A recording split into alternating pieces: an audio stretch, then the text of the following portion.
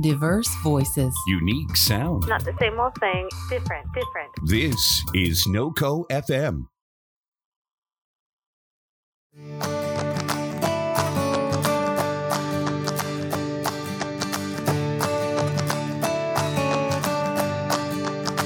Hi, and welcome to Connecting a Better World, where we spend time meeting some of the most incredible human beings who make this world a better place. We will learn how each individual took their ideas, mission, and purpose to create and serve others in business and organizations that surround social good, social entrepreneurship, and social impact, and find out how we, together, can further connect others to help. I am your host, Dr. Natalie Phillips. Rich Cruz is an award-winning photographer living near San Diego, California. He has been photographing sports since high school and currently shoots triathlon and running events.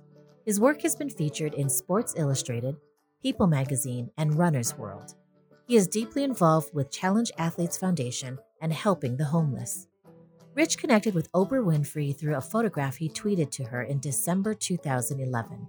She loved the photo so much, she retweeted it to her then 10 million followers. And 6 months later, Oprah followed her Cruiseman on Twitter, and they met in person in 2012 for the first time. Since then, along with multiple interactions with Oprah and her work, Rich's life dramatically changed, and he is determined to make a difference in the world through his photography and dedication to helping others. I am super excited to introduce my friend Rich Cruz, and it's so funny how we met. I want to start with how we met because I think it's actually kind of funny because this is the first time I'm talking to you sort of in person. I know it's a podcast, so not face-to-face, not technically in person, but I've never even heard your voice before. And so I want to not too disappointing. I want to start with how we met. And I was thinking about it we were both watching this show together on the Oprah Winfrey Network called Operation Change. And we would show up every week to watch it and live tweet it. And we became connected that way to not only the characters and would tweet alongside them because they happened to be watching live as well. But I feel like we got connected to each other just by watching a show and live tweeting it. And ever since then, I have followed you and have been so impressed not only by the beauty that you see in some of the photography that you do, but the heart you have to give back. And so thank you so much for being on this show with me. With social media, I kind of want you to tell me a little bit more about your history of tweeting and getting connected to people. Let's kind of start there because that's kind of how I met you. Sure. It's been a wonderful experience, but also a learning experience. And with anything, there can be good and bad. But for myself, the benefits far outweigh any of the negatives. I'm trying to think why I got involved with Twitter, but it was in 2009. I know this because I got that little message. So it's been 10 years. That's almost impossible to believe. As a photographer, I've always wanted to share my experiences. I have the opportunity to go to a lot of different sporting events, meet different people. And even Facebook was one of those things where I sort of stayed away from it because I keep in touch with all the people I want to keep in touch with. Why would I want to get involved in this? But then I realized, you can share. And when you share, people who follow you or are your friends on Facebook, for instance, they share and you are introduced to people that they know that you might not have met otherwise. And in the case of Twitter, it's a direct line to the people that you mention. In most cases, they have the opportunity to see. So if you, for instance, mention somebody who's in a movie that you like let's say The Rock, and he or his people see it and bring it to his attention, and they might go, oh, thanks. And suddenly you have some interface. And there's no other way to reach out to people like that and get a direct response. And it's instantaneous. That's what I love most about Twitter. As you mentioned, we found a show that we had something in common and connected that way. And to be honest, it was such a great show because it spoke so deeply to what I believe, which is giving back and helping others. And I was introduced to Starkey Hearing and their foundation through the show. And I've actually become Twitter friends and Facebook friends with Bill and Tanny Austin, who are basically the big people involved in the foundation and are such great folks. And they've actually also have made donations to some of my fundraising efforts. Wow. So, and I got invited to go on one of their expeditions at one point, but I was caregiving for my dad at the time, so I couldn't go. But eventually I hope to be able to connect with them again and be involved because they do such great work. If those of you who don't know, the Starkey Foundation brings hearing to all points of the world to folks that would never have access to hearing aids, and seeing people who are grown adults who have never heard a thing in their lives blows my mind. Their work just is fantastic. And that's just one group of people. And actually being able to affect change, raise money for different charities and help people, connect people. My biggest joy is when I've helped a number of people connect with people that I know and affect change. And that's a big deal. You never know who the people you follow are connected to Right. until somebody else sees something that their friend retweeted of yours and they respond and you're like, oh my gosh, I had no idea. And that's what I like. Twitter in particular, because it's immediate and it's specific and you can include a link to something much bigger or longer. You can really say a lot in a small space. You're speaking my language 1,000,000%. Yeah. Because when I first started out on social media, it was the same thing. I was like, I don't need anybody to know my business all the time. I thought it was kind of ridiculous. I kept away from Facebook. And then I sort of accepted Facebook and started to do it a little bit here and there. And then it wasn't until for me, like I swear by Twitter for the connections. And it's because with all the other social media, kind of have to either friend somebody or allow it. And with Twitter, I mean, as long as your account is open, I feel like it's such an easy way to connect to people. It doesn't have to be super personal, but I feel like there is a vast amount of people out there that you can connect to on Twitter that you would have not been able to connect to. And like you said, in very short thoughts, which aren't drawn out long types of posts or anything like that.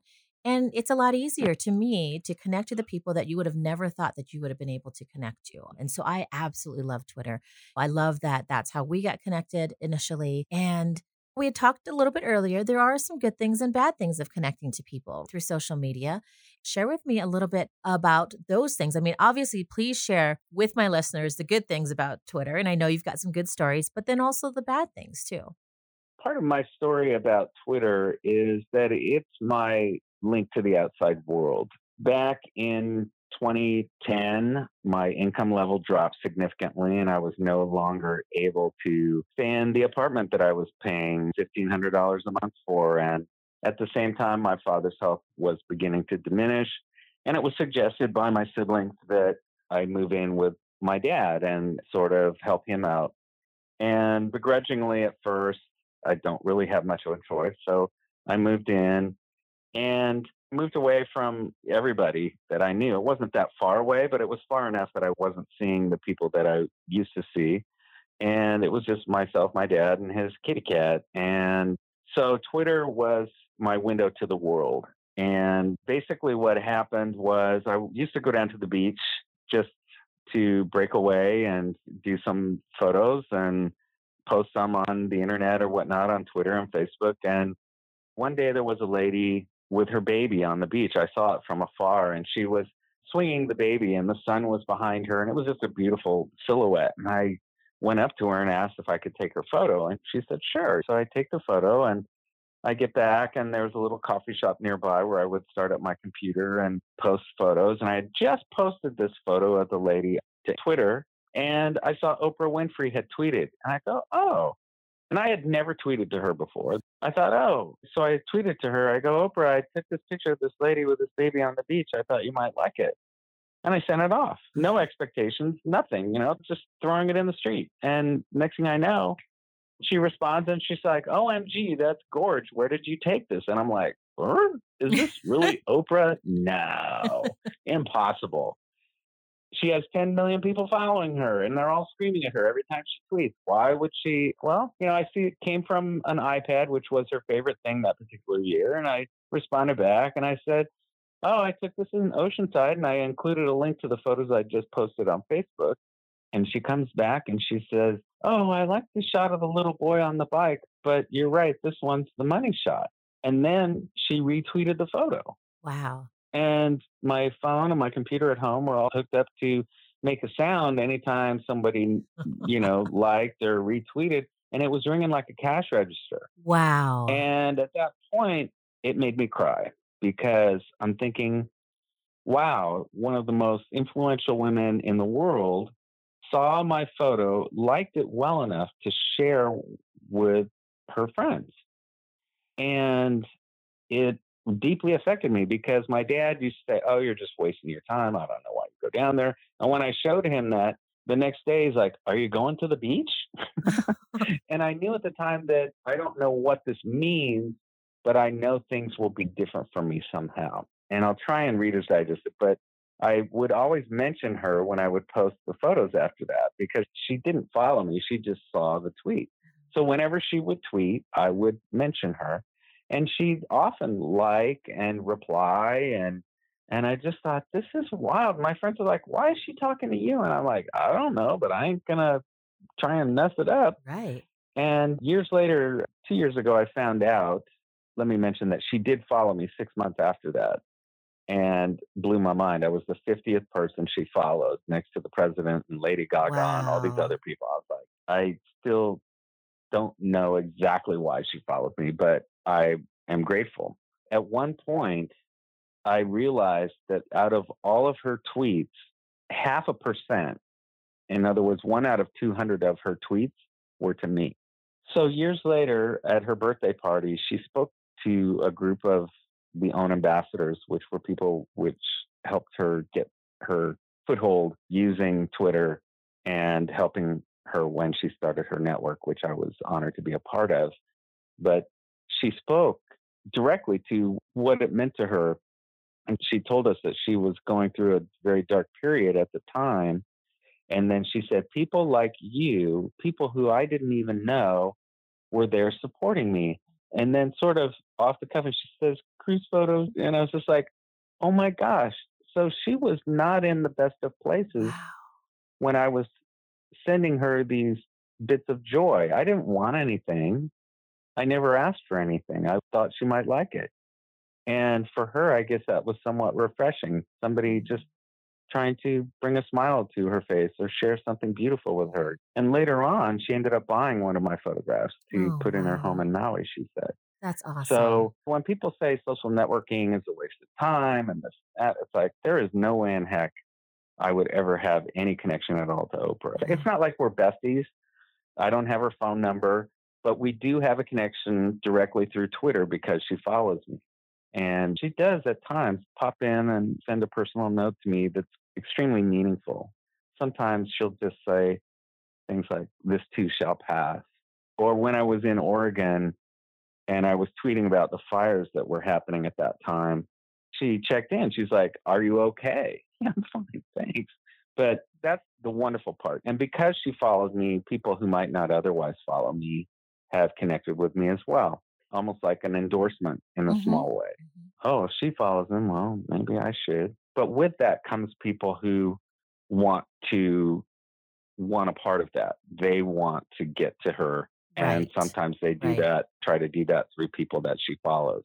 And it's understandable. In fact, I advise people, it's like, if you really want to have both sides of the conversation, so sometimes it's best to follow those people that she follows so you can see both sides of the conversation and join in, maybe tag along. And you never know. That's how a good portion of people who she now follows became part of her Twitter circle.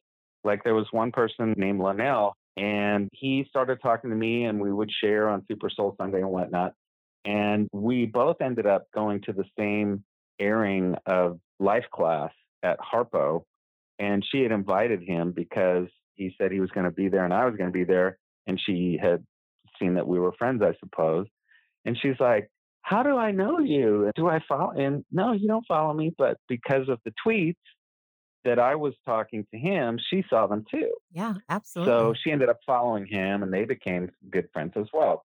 So I'm very conscious of who I speak with and who I retweet because I need to vet them because on occasion there are those people that are there for less than honorable reasons, more Right. for selfish reasons. And Right. that's where haters and people come in.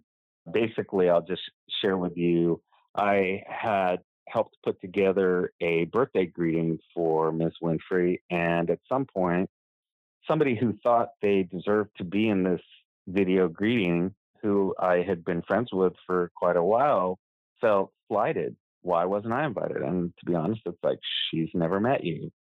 This is a video of people who she's met. Mhm. And I said, I'm really sorry and try and make it up to you somehow. And they took that extremely the wrong way. Don't try and placate me. But they went extreme. They went off the deep end. Oh, you're a fake person. You're a bad person. And went on Twitter trying to defame me. And I was like, Wow. what? So I had to block them on all fronts. And for a number of years, they had my email address as well. And I was like, wow, I can't let this happen again because you just never know. You think you know somebody, but Mhm. until they expose themselves for who they are, you can't make yourself too vulnerable. So now I've got almost a hand up. You're not invited into my inner circle until I'm deeply certain of who you are and what Right. your intentions are. And that's really what it comes down to is what are your intentions? Why are Right. you talking to me? We talked about such good things about networking and getting to know people and how it's amazing with this technology, but it's exactly like what you said too. You do have to be careful. I think a lot of people, because you have this easier access to a great amount of people, like we had talked about. And I teach about social media too in my business. And you have to remember that connections in person are very similar to connections online as well. And you can't be in their face. The way that you approached what you did, you had no idea and it just happened to work. And I have to admit, there were certain connections that I've made that happened the same way. You're like, whoa, how come that person's following me? Okay. But you can't get head over heels about it because that person that might be following you, that might be famous or whatever it is or well known, they're a person as well. And so you've got to remember that with connections too, is that if you were to Right. meet that person face to face, you wouldn't be acting like how you're acting. Or some people find a safety of saying mean things behind an email or behind a tweet or because they're behind a computer screen as well. So it does go both ways. But my point is connections are the same whether they're in person or through technology because you Right. have to have that human thought process that you can do things and you can't do things. And it's the same thing. Some people take a simple connection. Essentially, if I follow you, I realize that I'm giving you the opportunity to send me a private message. It doesn't mean we're best friends. It doesn't entitle you to anything. And most people understand that, especially if a celebrity follows me, I'm not direct messaging them ever unless it's something extremely important and private.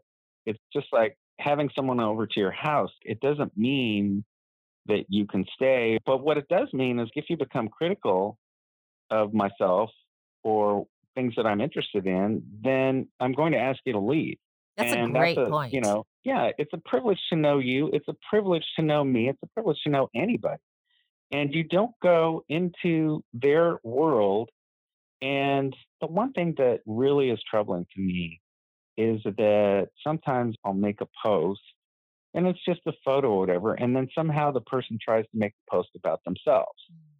And it's like, that's not the way it's supposed to work. Or they take the post and make it their own. No, it's about networking. So if you post something, I'm not just going to grab the link and then act like I came up with this. I would Right. usually try and attribute it to you. It's okay. But if I find people are constantly just taking my content or things Hmm. that I have posted and then just posting it as their own, that's not sharing. That's almost stealing. Right. Oh, yeah. It's And social media you, etiquette. And it's the same thing yeah, if you're sitting in a it's like meeting just say where you together. got it. Right. If you're sitting in a meeting Right. together and somebody else had an idea, you wouldn't be able to grab that idea and say, okay, so I came up with this great idea. It's the Yeah, same and thing. so the best advice I give to people or can give to people in social networking, if they want to get noticed by somebody whom they admire, is don't ask them to retweet you or wish you a happy birthday. Yes. Find some specific project or information or something that's important to them at the time and help them with that. Promote them or comment or make sure it's an honest comment, but just say, I really loved you in that movie. That particular character, this particular line meant something to me.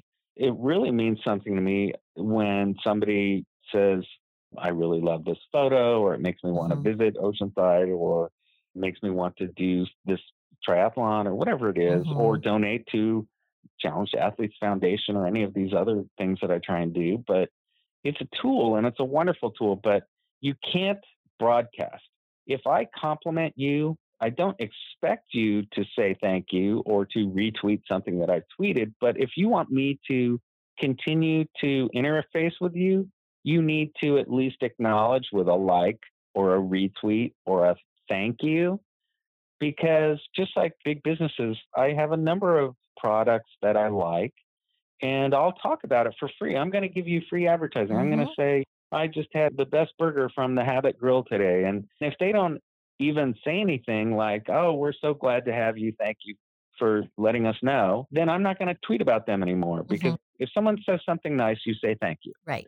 If someone has an issue with something I've said or done, if it's to me legitimate, you're not just trying to bait me and get in an argument with me, then I will respond. Especially if it's unintentionally hurtful, I will definitely say, oh my gosh, I'm so sorry. I had no idea. As Oprah says, people want to be seen and they want to be heard. They want to know that they matter. That's a big thing for me. It's like if someone compliments me, I say thank you.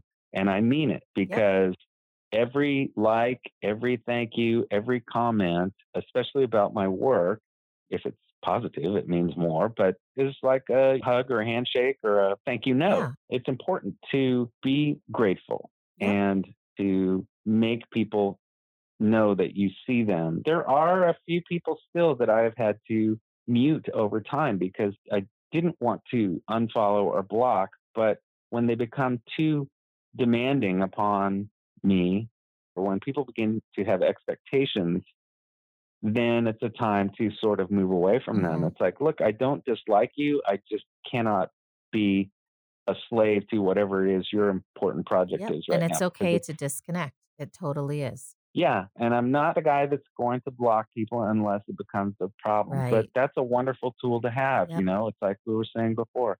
It's a privilege to know you. And if I abuse that privilege, then I'm entitled to take it away. Exactly.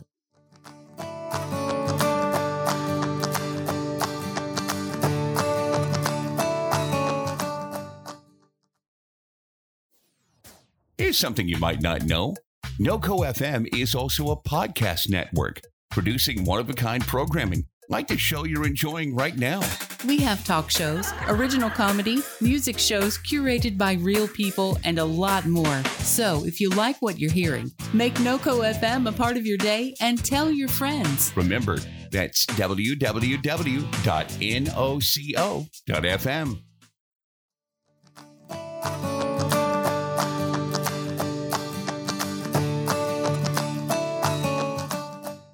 One of the things that I've noticed about you as well, just in being able to follow you and getting to know a little bit more about you too, is that you also help other organizations, whether it's the Challenged Athletes Foundation or I believe you started your own sort of blankets for the homeless.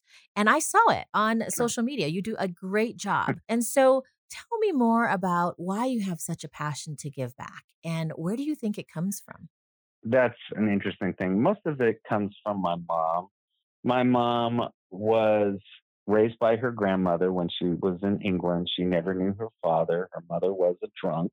And so her grandmother raised her. So my mom didn't get a lot of love. In fact, she shares with me the fact that she was spanked when she fell down and scraped her knee. Like, oh, what did you do that for, you dummy, or whatever. And so she didn't get a lot of love or affection. And she came to America as a war bride, and the person she married turned out to be not such a good person. So she ended up moving from Tennessee to LA with the equivalent of like $100 in today's money. And she didn't know a soul. But it was through the kindness of strangers that she was able to flourish. She tells a story when she was a teenager in Britain and she had missed the bus. She had gone to one of the military dances that they would have for visiting U.S. soldiers. And she'd taken the bus and she missed her bus and it was cold out. And she had no way to get home. So she just curled up on the bus bench waiting for the bus in the morning. And when she woke up, a serviceman had laid his overcoat, his pea coat, on top of her to keep her warm. And it affected her because it's like someone she didn't even know did something extremely kind to her. And that was the way she led her life. So as I've gotten older and I knew the person that Challenged Athletes was named for or created for, his name was Jim McLaren. He was a amputee athlete who had competed in Ironman. And Jim was at an event that I was at, but I was unaware of what happened to him. He was hit by a car on the bicycle, and he was already an amputee athlete. He became a quadriplegic, and he was told he'd never walk again. And Jim was a very handsome man. He always used to say things happen for a reason, and he was never resentful about the cards he'd been dealt. And so Jim did not want to sue the race organizers because he loved triathlon so much. And so a bunch of his friends who he made over the years put together a triathlon to raise money for him to buy a special vehicle and to help with his medical costs. And over time, these triathlons continued, and Jim found other ways to support himself. And so the organization was created to help other people who needed prosthetics and racing wheelchairs and things because it's not covered by insurance. So I think last year, Challenged Athletes gave away over 1,000 grants. Wow. And my mom used to say, good comes from bad. And this was very much the case. You know, Challenged Athletes was created as a response to something bad that had happened. But the legacy of Jim McLaren and Bob Babbitt and all the people involved in Challenged Athletes has grown exponentially. And for me, the money I raise might not buy a complete prosthetic for somebody, but it helps. You know, and I'm passionate about it. So I do photography for them. I was just working for them yesterday as well. Oh, So, I was going to say, were you there doing photography? Because didn't you do triathlons as well? yeah, I was a triathlete for about 4 or 5 years, but I became involved doing the photography after I realized I'm an age grouper. I was already doing sports photography. I'd been shooting cycling, and triathlon is such an exciting sport. You know, there's all three going on there. And so I was photographing at that time and at that event where Jim had been injured. And I had met him a couple of years before at Ironman. I was already photographing triathlon. So I had a direct connection. He knew who I was. And the most interesting story I have about Jim McLaren was the year before at Ironman, he was competing. And the next year, even though it was extremely difficult for him to get out there, he did fly out to be part of the race. And I'm photographing the swim start on the pier, and I see Jim. His hands weren't functioning 100%, and it was sort of awkward when I saw him in the chair because it's like, what do you say? What do you do? You don't say, I'm sorry. That just doesn't work, you know, and I'm trying to be positive. And so the sun was just coming up over the volcano, and I looked at him and I said, wow, your eyes are really blue. And they were. I was just looking for something nice to say. And I said, it's really great to see you. And I moved on, you know, I had to go work. So I wished him well, gave him a hug, and off I went. And 5 years later, after he'd won the ESPY and Oprah had given him his ESPY, I saw him again at a Challenged Athletes triathlon, the one they have in San Diego. And he was there and he says, you know, Rich? And I said, yeah. And he says, remember that time on the pier? And I said, yeah. He says, you inspired me. And I said, what do you mean? And he says, remember you told me how blue my eyes were? And I said, yeah.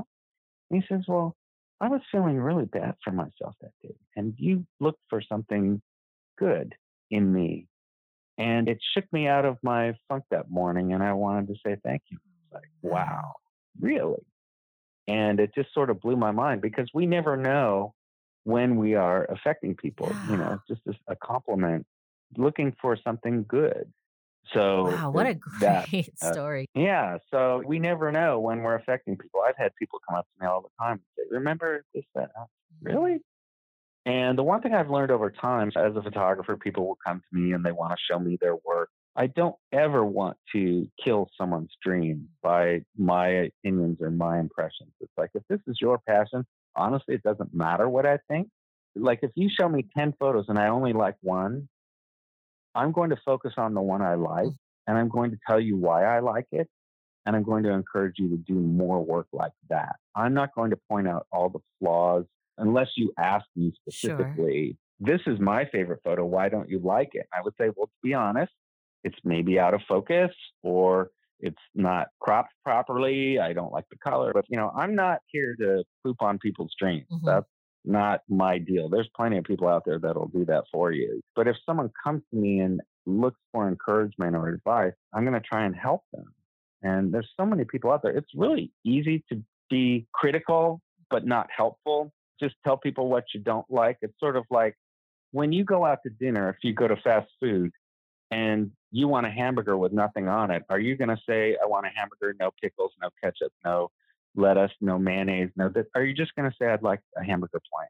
Speak directly. Yeah. Don't tell everybody things you don't like. Tell people what you do like. That's a great point. Tell my listeners a little bit more about the blanket program I believe you've created and have a fundraiser for. That came about very organically. I was watching TV here at my dad's house. It was getting very cold in San Diego. And the person in charge of Alpha Project in downtown San Diego was like, we only have 300 beds here, and there are people sleeping on the streets, and we don't have enough blankets. We need blankets. And I was like, oh.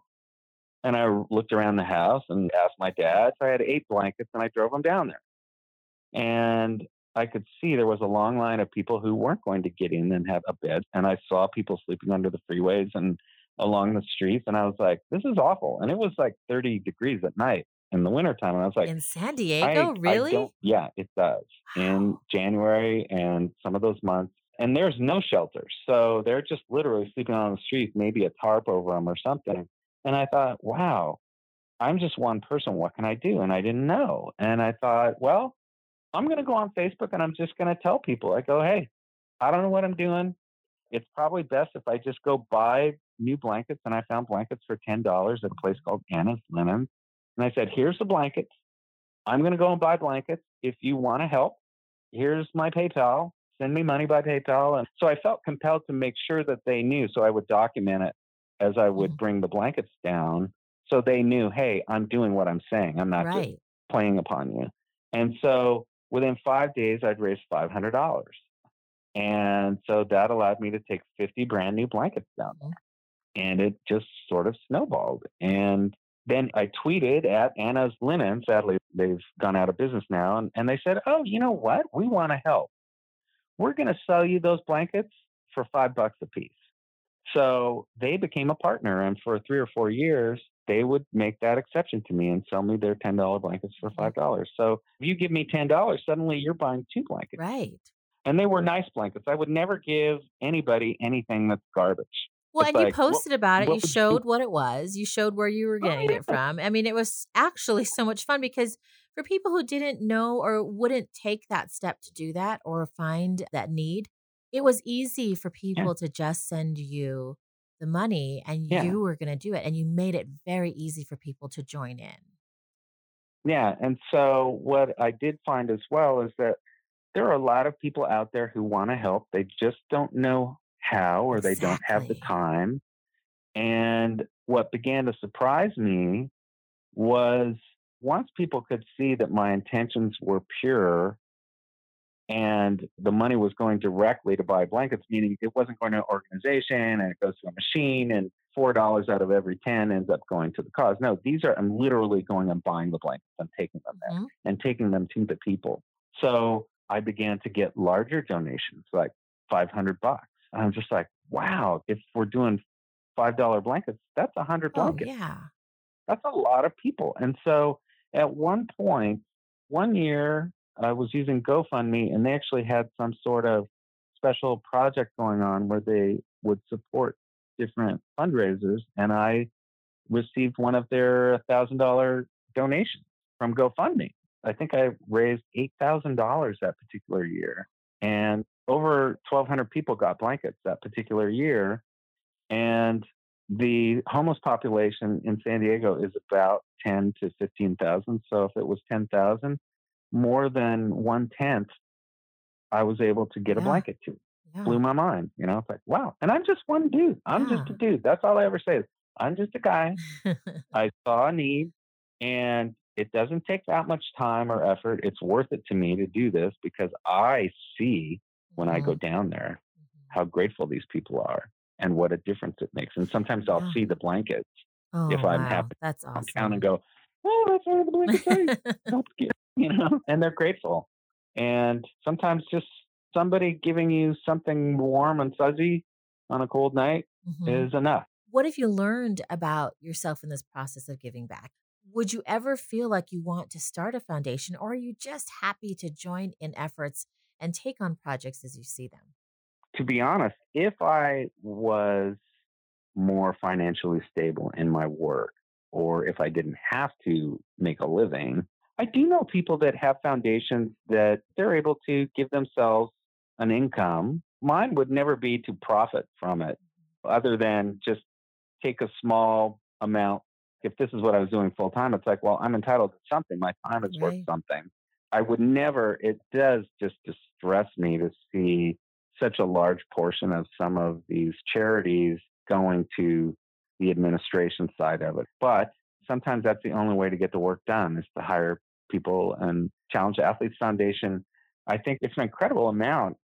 Over 75% of all the monies they raise goes directly to grants and helping people. They have to do a lot of fundraising and all that. It might be an even higher number than that. But for me to do a foundation, it would be, I was never homeless, but I was close to being homeless.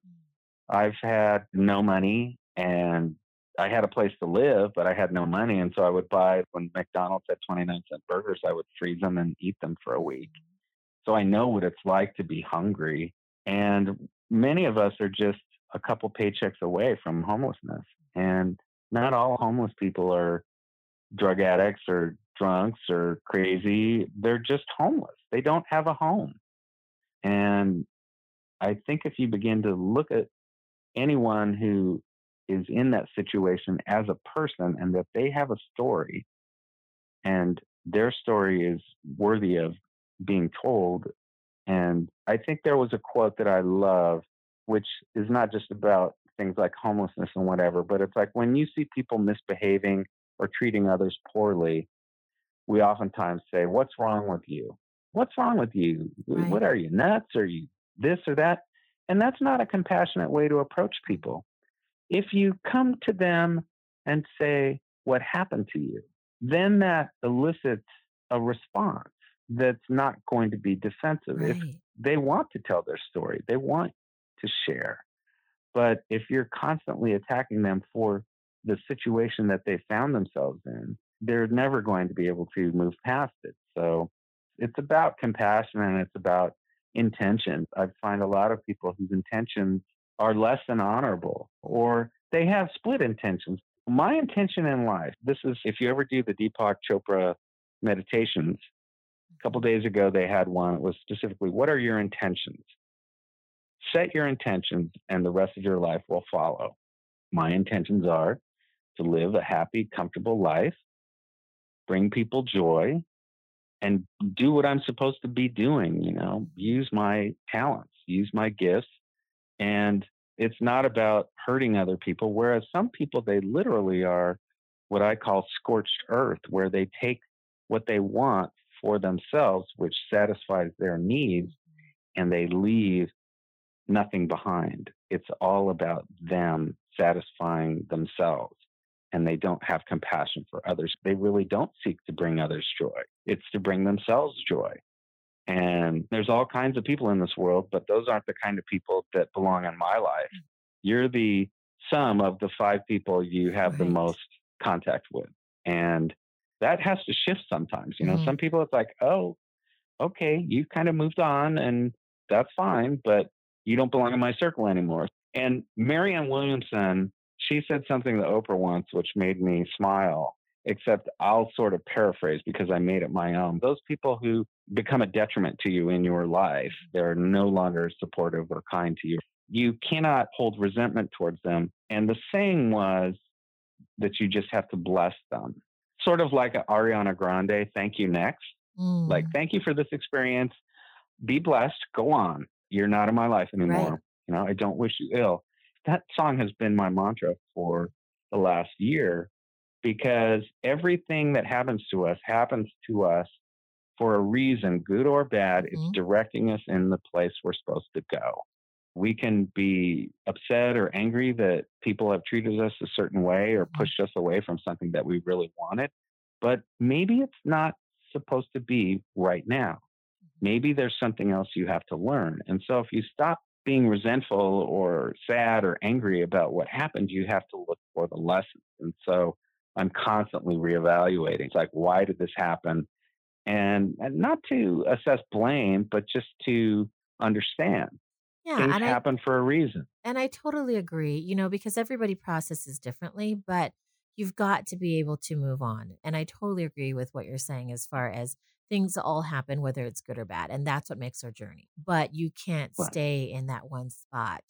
And so blessing people, it's hard because when you say you have to bless people, immediately people might think, oh my gosh, like there's no way that I would do anything positive for that person. That's not what you're saying. You're Right. basically saying, I'm done, I'm moving on, and Right. being okay with But that. you cannot hold on to any ill will Right. towards that person, even if they have done damage to you. I've experienced that. And it's like people whom I am close to, that they've mortally wounded me emotionally. And if I hold on to that resentment, I won't be able to function. So I have to basically say, I wish you no ill and I bless you. A friend of mine said she had a family member who had done something unthinkable. And she said, I hope you win the lottery and you move away. So it's sort of like, go ahead and have the money, but just be out of my life. Yeah, You know? So it's like, if you kind of look at it in that way, it's like, honestly, go have a great life, Right. but don't have it around me. Right. Go. Right. Or come back when you're having a great life and you want to be part of my life. I think that the simpler way, because there are people that have been close to me that no longer are for some of the reasons we've talked about. Some of it was because of wrongdoing. And I could be the person to point out the wrongdoing and be responsible for that person for getting in trouble or whatnot. But I really have to just believe in karma, because oftentimes when you point out bad things other people have done, it comes back and bites you in the rear end and you become the bad person, Right. even though you're not responsible for the bad things that they did. So essentially, I have to allow karma to take care of that. That's been a mantra lately as well. It's like I basically say, karma takes care of itself. Just enjoy yourself. Yeah. Go enjoy your life. If you worry about all the people that have done bad things to you or trying to seek revenge or wishing ill upon them, well, that energy comes out of you and it's not productive. So if you can just say, you know what, I literally don't want the person to get hit by a bus or go to jail or whatever, but whatever negative energy they've put out in the world, that will come back to them. And it's not your job to make certain that happens. Karma takes care of that. That's what that karma is about. I misunderstood karma because I seem to think it was about reciprocation. You do nice things and nice things happen to you. For example, like I do the blanket things, okay? And I had bought some groceries and was coming back to look after my dad, and I realized I didn't have my wallet. And around this market, there are a lot of homeless people. In fact, they have an issue with homeless people. And I looked in the shopping cart. I looked around the parking lot. I walked in and talked to the cashier, and she's like, nope, I didn't see it. And she says, you can talk to the manager. And I talked to the manager, and he's like, yes, somebody just turned in a wallet. My thought was it was found in the parking lot, and it was probably found by a homeless person. And there was $300 in the wallet, and it was still there. Oh, wow. You talk about karma, and I used up all my karma, so I absolutely went and raised more money for blankets after that. But I was like, we just never know where karma is going to find you. One time I was covering an event in the Pacific on an island, and I was put up in a hotel, but I had no money. I had absolutely no money. Whatever the organizer was giving for food or whatever, that was going to be my food. And I was bummed because I was in the Pacific. In the middle of the lobby, there's nobody else around. I see a little wad of money. And I'm like, huh. And I know, like, if you find money, basically you don't turn it in because it will never get to whoever it was. It just gets pocketed by whoever it was. So it's like, I found it and I go, oh, I don't know what it is. And I didn't see anybody wandering around like going, oh my God. So I put it in my pocket and I go up to my room and I unrolled a little wad of bills, and it's two $100 bills. Now I can have food. Now I can enjoy myself. And I blessed the person. I said thank you to whoever it was. And in turn, if I lose money, which I do invariably, I don't worry about it because I think maybe somebody else needed it more than I do. That person who finds it, maybe they needed it more than me. Like I can always get $20 more. And so it's like, that's kind of how I see karma. You know, my connection to Oprah came at a time where I was depressed and not sure what direction I should be going. And suddenly it's like somebody likes my scenic photography. And it's like, oh, and it's maybe beautiful I should do more too. I mean, I hope my listeners will go follow what you're doing in photography and some of the other obviously great things that we had talked about as well, just so that our listeners know your blanket fundraising is always around Christmas. So if you follow Rich, you'll see what he does and you'll be able to contribute. But yeah, your photography is incredible. I dropped little notes here and there to you because there's so many great things that you see. And I love your visual perspectives and just the beauty that you see. So one last thing that I do want to ask you is, what might be one piece of advice that you can share with our listeners on making the world a better place? You may be just one person, but sometimes that's all it takes. And if you see a need, act upon it. Like I said, with this blanket fundraiser, you know, the blankets go to Alpha Project, who serves the homeless, but they had a specific need. And I was like, I'm just one person. I gave them all the blankets in my house. What else can I do? Sometimes things like that work, fundraising for blankets. Other people go, I ain't giving you my money. I don't know what you're going to do with it. You're going to go buy yourself a Christmas gift or whatever. And it's like, but if you're honest with your intentions, and even if it's just, and you have to give without expectation. It's such an important thing for people to understand, because oftentimes, and even expecting a thank you, sometimes that can be really distressing if you help somebody and they don't say thank you, because the impression you give if you're receiving something and you don't say thank you is that you feel that you're entitled to it. Of course you're supposed to do this for me. I'm me. Well, as the giver, that sends a message that you feel entitled, which makes me less likely to want to help. However, you can't let that discourage you from helping others. You know, you may not want to help that person anymore, or you can't put limitations. Like if there's somebody who's homeless, I'm just using the homeless as an example, and people who say, I won't give money to the homeless because they're just going to use it to buy alcohol or drugs or whatever it is. Yeah, that's possible. Or they might go and buy food. Right. And even if they use it to buy drugs or alcohol, that may mean that they're not going to resort to crime to get that fixed for the night. So, and the thing is, like, if your heart isn't in it, if you can't give without expectation, then don't give at all. And I'm serious, because you'll become bitter and angry and resentful. And it's like, this is not what giving is about. And that's where karma comes back to you. So karma and giving are attached. And whatever you give will come back to you. Like I said, I've had given someone the last $20 in my wallet, and I'm not worried. Well, one, I know I can get $20 more, but two, it'll happen. It'll come back to you. So believe in the goodness of people. There's so many good people out there. And, you know, when my father passed, I didn't have a lot of support from people that I was hoping to get support from, but angels, people who I hardly knew. Neighbor invited me to dinner when I was looking to see about purchasing the home so I didn't have to move. No bank would loan money to me, but a friend did. And I was like, wow, really? I didn't expect that. You know, the kindness of strangers is something that has been a thread throughout my life, and I just try and repay it whenever I can. Keep that circle. It's a circle. On social networking, if you just broadcast, well, it's one-sided. It's a one-sided conversation. Respond and bring people into your circle. Yeah. And it goes back to the very first thing we talked about too. Absolutely. I mean, it's whether you're giving back or you're still sharing and connecting, and it comes full circle. And it's gratitude as well. It's like, just be grateful for everything, even the bad, because it's pointing you someplace you're supposed to go. I absolutely agree. Well, thank you so much for spending this time with me. And it was great to be able to just talk a little bit more with you. You know, you're such a special person.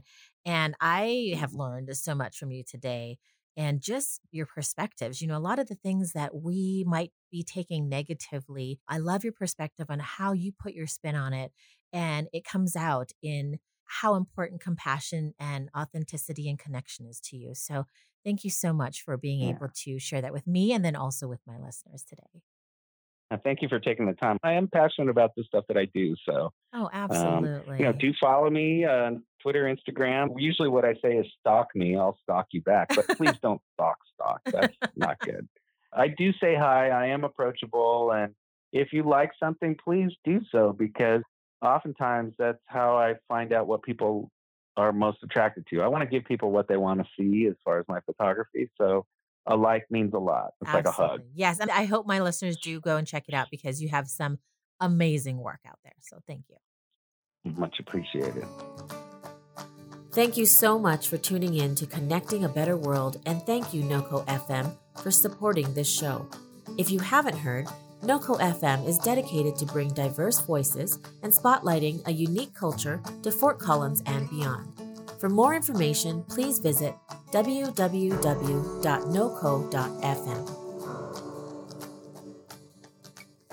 If you connected to something in this episode, we would love to hear from you.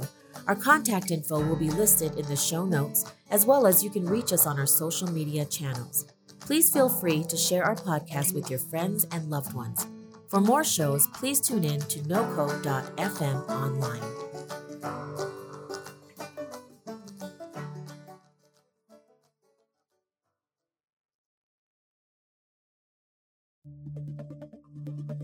This has been a production of NOCO FM.